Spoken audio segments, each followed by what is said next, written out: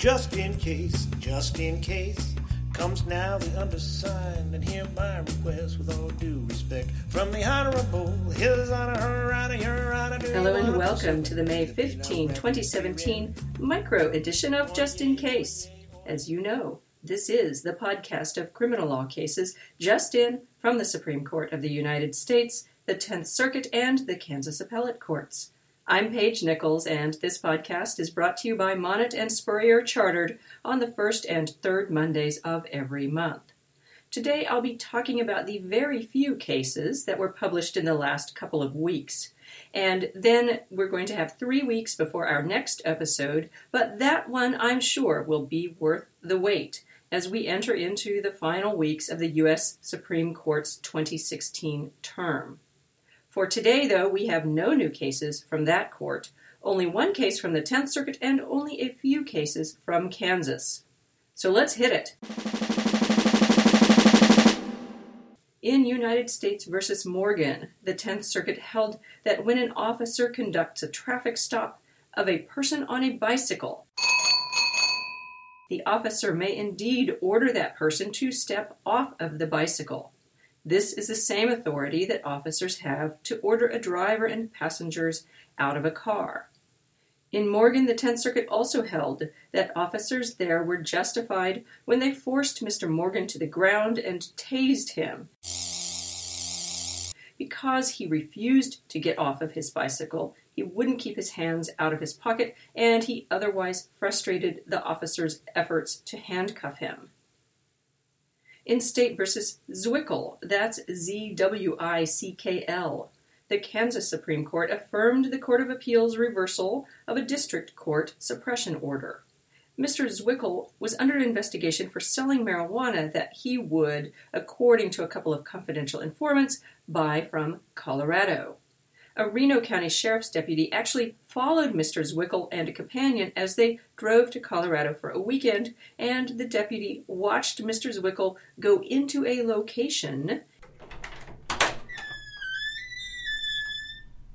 in Black Hawk, Colorado, where he stayed for approximately 6 minutes and then left. This trip, the CI's allegations, and a trash pull that yielded Colorado receipts, a plastic baggie, and 3 marijuana stems were all reported in an affidavit in support of a search warrant for Mr. Zwickl's car. The magistrate issued the warrant, and officers found 3 pounds of marijuana in the car. This find led to a second warrant for Mr. Zwickl's house, and more evidence there led to charges of possession with intent to sell marijuana.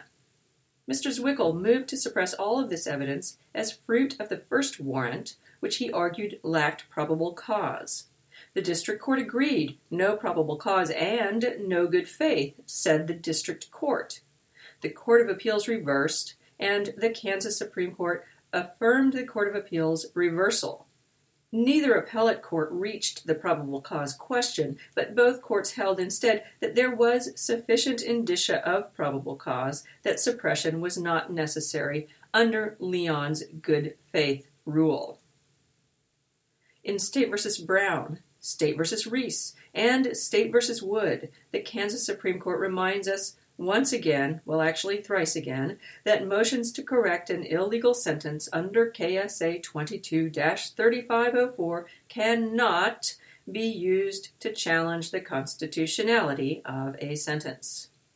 And in Kirkdall v. State, the Kansas Supreme Court held for the first time actually that Alene v. United States, which undid Kansas's then Hard 40 and Hard 50 schemes, is not retroactively applicable to cases that were final before Alene was decided.